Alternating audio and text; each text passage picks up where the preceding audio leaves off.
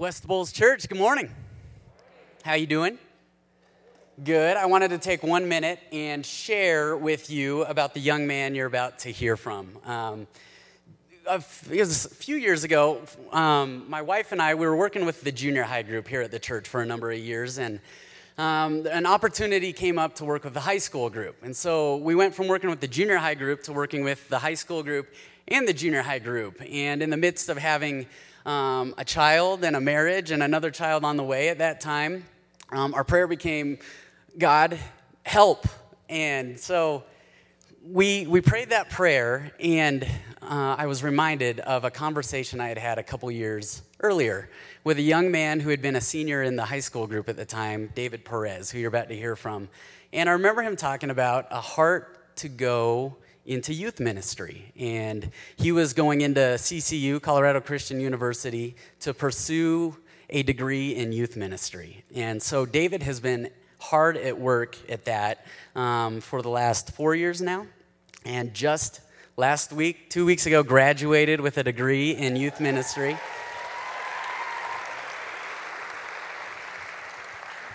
And David is the director of our junior high group here. And one thing about David is not only has he been God's answer to a prayer, but he's also become a very close friend. And we get to sit down every week or two and talk about leadership. We get to talk about life. And it is a privilege this morning, and you guys are in for a treat. You'll get to hear what's been on David's heart. And as he talked to me about this a couple weeks ago, I just thought, man, that is a message that is relevant whether you're 12 years old, 22 years old, or 92 years old, and everything in between. So will you join me in welcoming up here David Perez? Well, hey, thank you guys. I'm so excited and so very blessed to be here with you this morning. Before we get started, I'd like to say a few thank yous. First of all, as Ryan pointed out, my family's here, so I want to thank my family, my good friends, for all your love and support over the last 22 years. You guys are awesome. Thank you. Nathan, thank you for being such a wonderful friend and mentor. I would not be where I'm at in ministry as a person without you, so thank you. And thank you to Dave and all the staff and the elders here and the teaching team for giving me this opportunity. It is an honor to be able to share what God's put on my heart with you guys. So without further ado, let's jump into it. If you would turn with me in your Bibles to Song of Songs, or Song of Solomon, as some would call it, chapter 3, verse 5. I'm kidding. We're not going to be preaching out of Song of Songs, don't worry. Some of you looking at me like, is he for real? Is he serious? Does he know what he's talking about? No, I think I might be fired if I did that, so don't worry. Before we actually do jump into it, though, I'd like to say a quick word of prayer, so if you join me in praying. Dear Heavenly Father, thank you so much for this day, for another day to be alive. We worship you and thank you, Jesus, for your sacrifice for us on the cross and what you did for us. We pray today, Lord, that you just speak through me, that none of what I say may be my words, Lord, but that it may be you talking through me, Lord. Pray today, Spirit, that you just soften all of our hearts, open our ears to the word that you have for us. And we pray that you just be glorified through this all. We love you. We worship you, Lord. We say all this in the precious and resurrected name of Jesus Christ. Amen. Amen. Well, if you look up on the screens here in a few seconds, there'll be a graphic. Today we're talking about when it rains, it pours, and what a fitting title for the weather we've had. I promise you, we didn't plan it this way. It just happened. And if you've been here for the last few days, you'd know that in the morning it's gorgeous and it feels like summer. And then come afternoon, it looks like Colorado is angry and throwing a fit. We've had tons of rain and hail and tornado warnings. And that's Colorado, though, right? The weather changes every 5 minutes. And at first, I didn't really like that, but that's what I've grown to love about Colorado, is the fact that the weather is just gorgeous here. We truly do get the fullness of every season, and we're blessed. When it's winter, right? It's cold, and it's freezing, and it's snowing. When it's summer, it's summer. It's nice and hot and warm. In the fall, we get the beautiful leaves changing, and the cool summer evenings, or cool fall evenings. In the spring, we get the beautiful rains, and the birds come to life. The flowers start blooming. Now, every once in a while, we get an invasion of one season into another. So sometimes, like we saw a few weeks back in May, we got snow. It's summer. What's going on, Colorado? But I really do believe that Colorado paints a perfect picture for life. In life, we have seasons. We have mountaintop seasons where life is great. Everything's joyful and peaceful.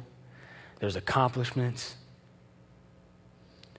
But for every season that's up here, every mountaintop, there's a valley. There's a season for sorrow, sadness, loss. And that's what I want to talk with you about this morning. And in order to do so, we're going to be looking at the book of Habakkuk. And just so you know where we're going to be going, to give you a brief little roadmap, we're going to cover one book. It's the book of Habakkuk. We're going to ask 3 questions, and we're going to find one answer, all right? One book, 3 questions, one answer. Now, when Nathan came to me and said, hey, do you want to teach?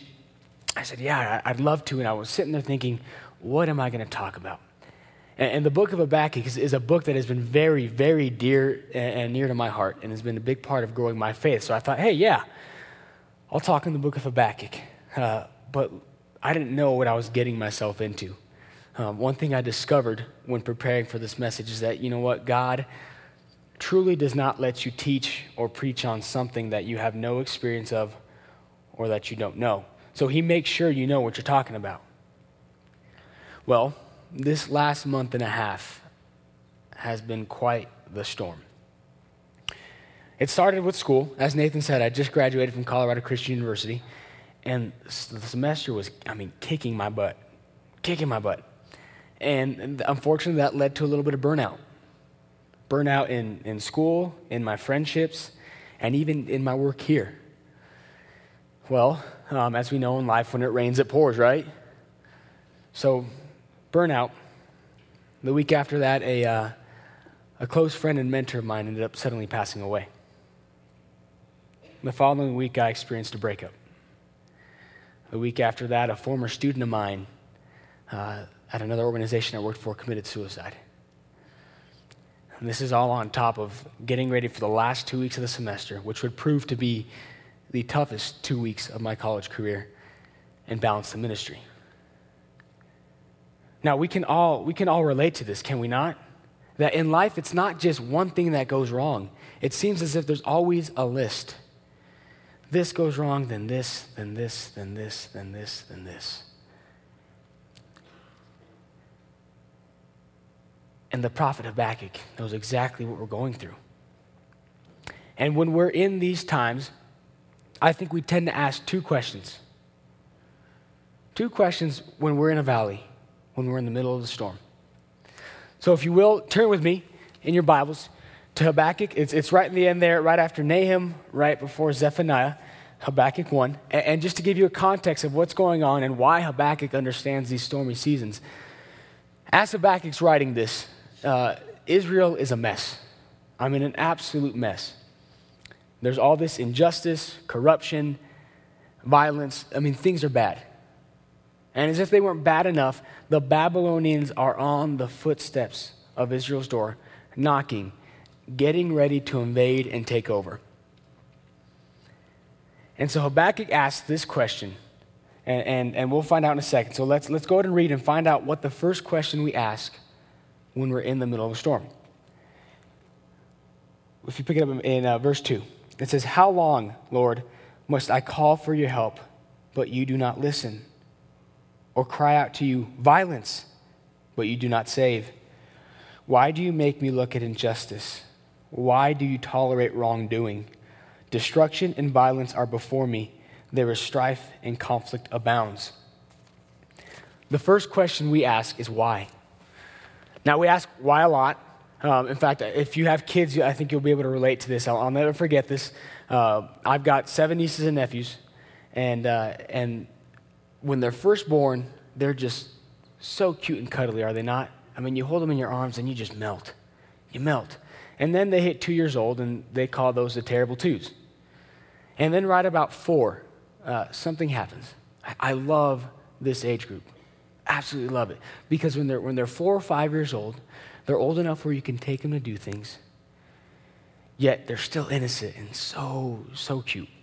So we're sitting in my room, me and one of my nephews, and I had a little trophy, a trophy stack from some of the sports I had playing growing up. And so he's sitting on the bed with me, and he looks at me and he goes, "Hey, Uncle D," and I just melted.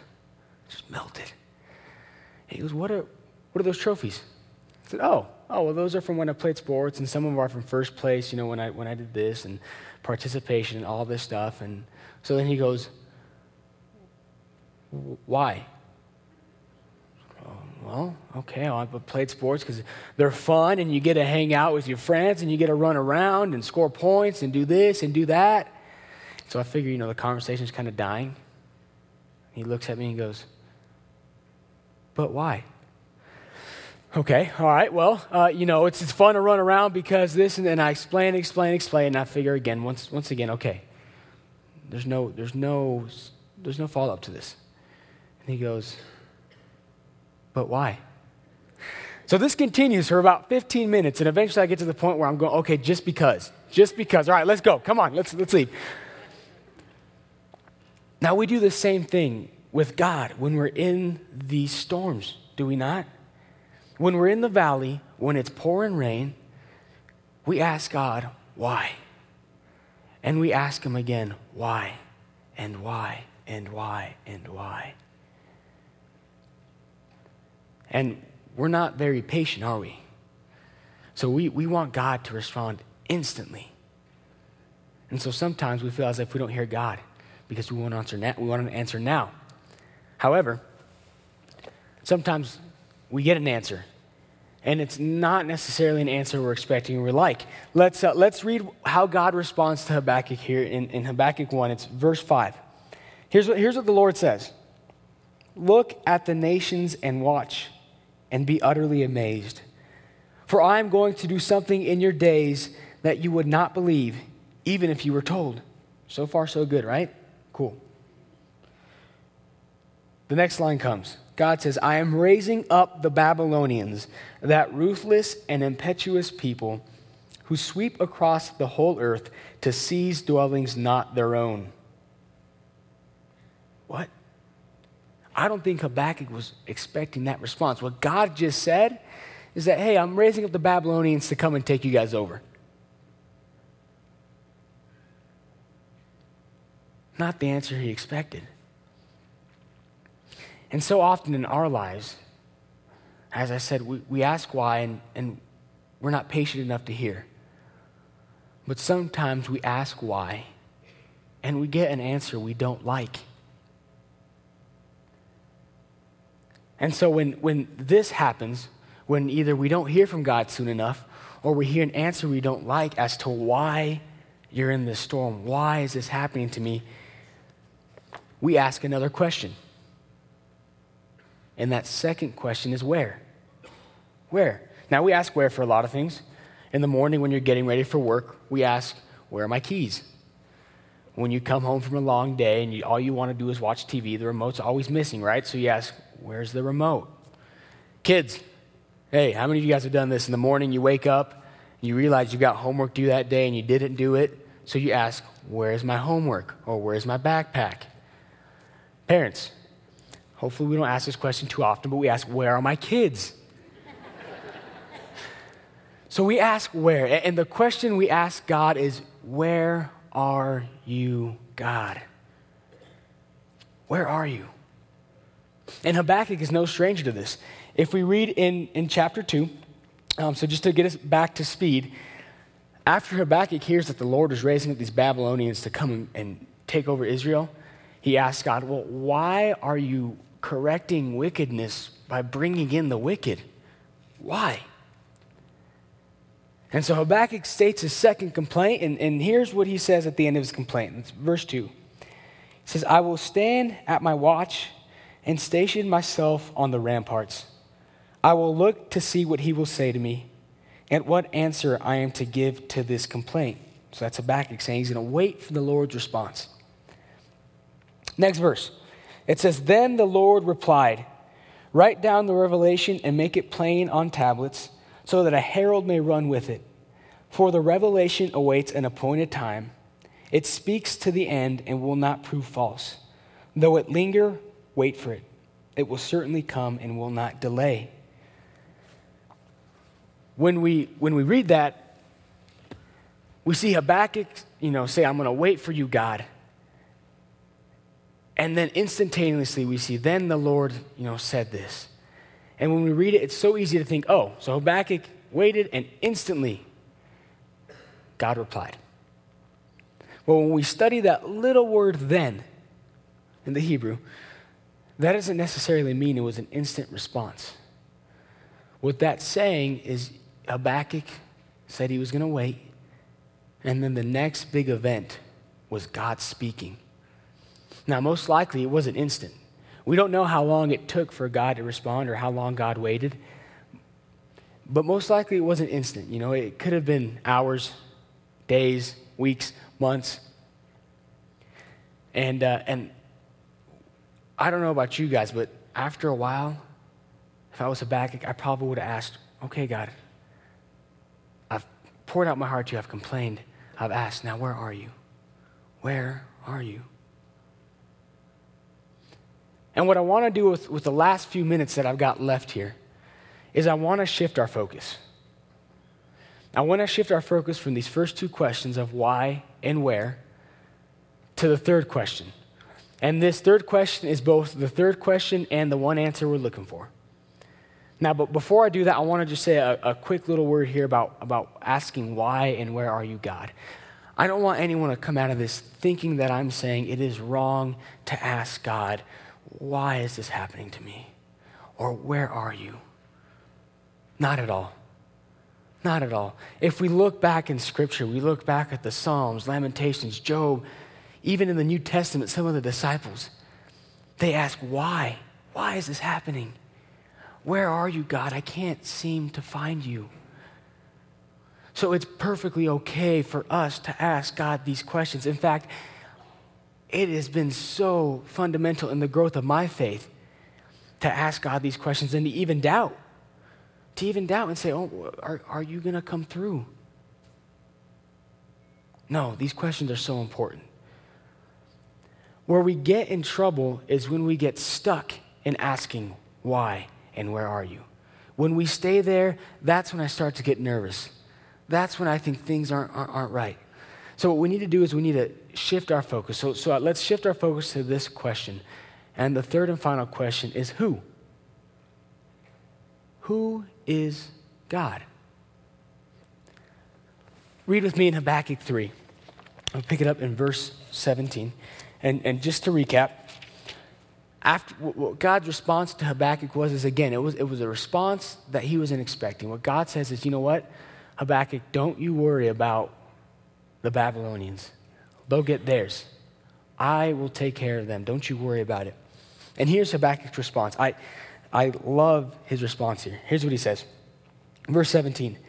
Though the fig tree does not bud, and there are no grapes on the vines, though the olive crop fails, and the fields produce no food, though there are no sheep in the pen, and no cattle in the stalls, yet I will rejoice in the Lord. I will be joyful in God, my Savior. The sovereign Lord is my strength.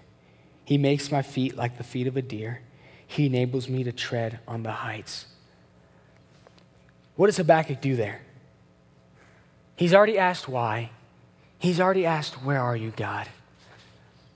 What Habakkuk is saying here is, you know what, in the midst of all that's gone on, in the midst of Israel being an absolute mess, in the midst of the Babylonians being on our doorstep ready to invade and crush us at any moment, you know what, God, even if things get worse, even if on top of all of that, I am jobless, I am poor, and I am hungry, I will rejoice in the Lord. I will take joy in the God of my salvation. Why is he able to do that? Because Habakkuk turns his focus from why are these things happening to me and where are you, God, and instead focuses on who God is. West Bowles, can I share with you this morning who God is? West Bowles, the God that we serve The God that we serve is the God that was there before creation. The God who with words spoke everything that was, everything that is, and everything that will be into existence. The God that we serve is the same God who saw his people in captivity in Egypt and who chose to deliver them through a man who had a speech impediment and no confidence. The God who parted the Red Sea and who led those same people through the desert by a cloud and a pillar of fire. The God we serve, West Bowles, is the God who led Gideon and 300 men to a victory over a superpower. And that's just a few examples in the Old Testament. Then we have the entire New Testament where God himself, the God of all creation, becomes the very thing which he is not and becoming flesh and blood through a virgin. Lives a perfect life, and then the God of all creation dies upon a cross for you and me. Why? Why? So that we might have the opportunity and might be reconciled back to him. And as if this isn't enough, God himself, through his own power, raises himself from the dead. So when Gideon says, I will rejoice in the Lord, I will joy in the God of my salvation, that's what he's saying.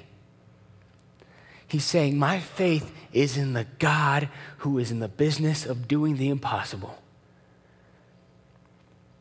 And it's because Gideon turns his gaze from why things are happening and where God is and to who God is that he's able to say that last verse, where he says, the sovereign Lord is my strength. He makes my feet like the feet of a deer. He enables me to tread on the heights. So West Bowles, I want to challenge you this morning, and I want to leave you with something that's easy to remember. If you remember nothing else from this morning, I want you to remember this one thing, and it's going to be up there on the screen. Who is greater than what? Who God is greater than what we face. Now, I told you earlier that God doesn't let us teach on things that we don't have experience on or that we don't know firsthand. Well, as I said, this last month's been nuts. And I very well could have stayed in the why and the where. Where are you, God? But God turned my attention. He said, David, no. Focus on who I am. And it was only through the focus on who God is that I've been able to say that God is my strength, that these trials have been much easier to go through. Now, West Bowles, I want to challenge you to do the same thing. The next time it's pouring rain, the next time it seems like the list is going on and on and on of things that just aren't going right, go ahead, ask why. Go ahead, ask where are you, God. But I want to challenge you to then turn your eyes to who God is. Remember the God that you serve. And when you do that, you'll be able to, like Habakkuk, say, the Lord is my strength. And these trials, these tribulations, you will have the strength to go through them. So remember, who is greater than what? Let's pray. Dear Heavenly Father, thank you so much again for this day. We worship you and thank you for who you are, Father, that you love us so much, Lord, that you have led us to Christ. And pray now, Lord, that you just remind us of this. Remind us that who you are, Father, is greater than what we're facing. That, Lord, nothing is impossible for you. Allow us to place our faith in you and in who you are and what you've done. We worship you and thank you, Lord. Give us a good week. Allow us to keep focus on you and that you will be glorified in all that we say and do. We worship you and thank you. In Jesus' name, amen. Amen. Have a good day, West Bowles. Thank you.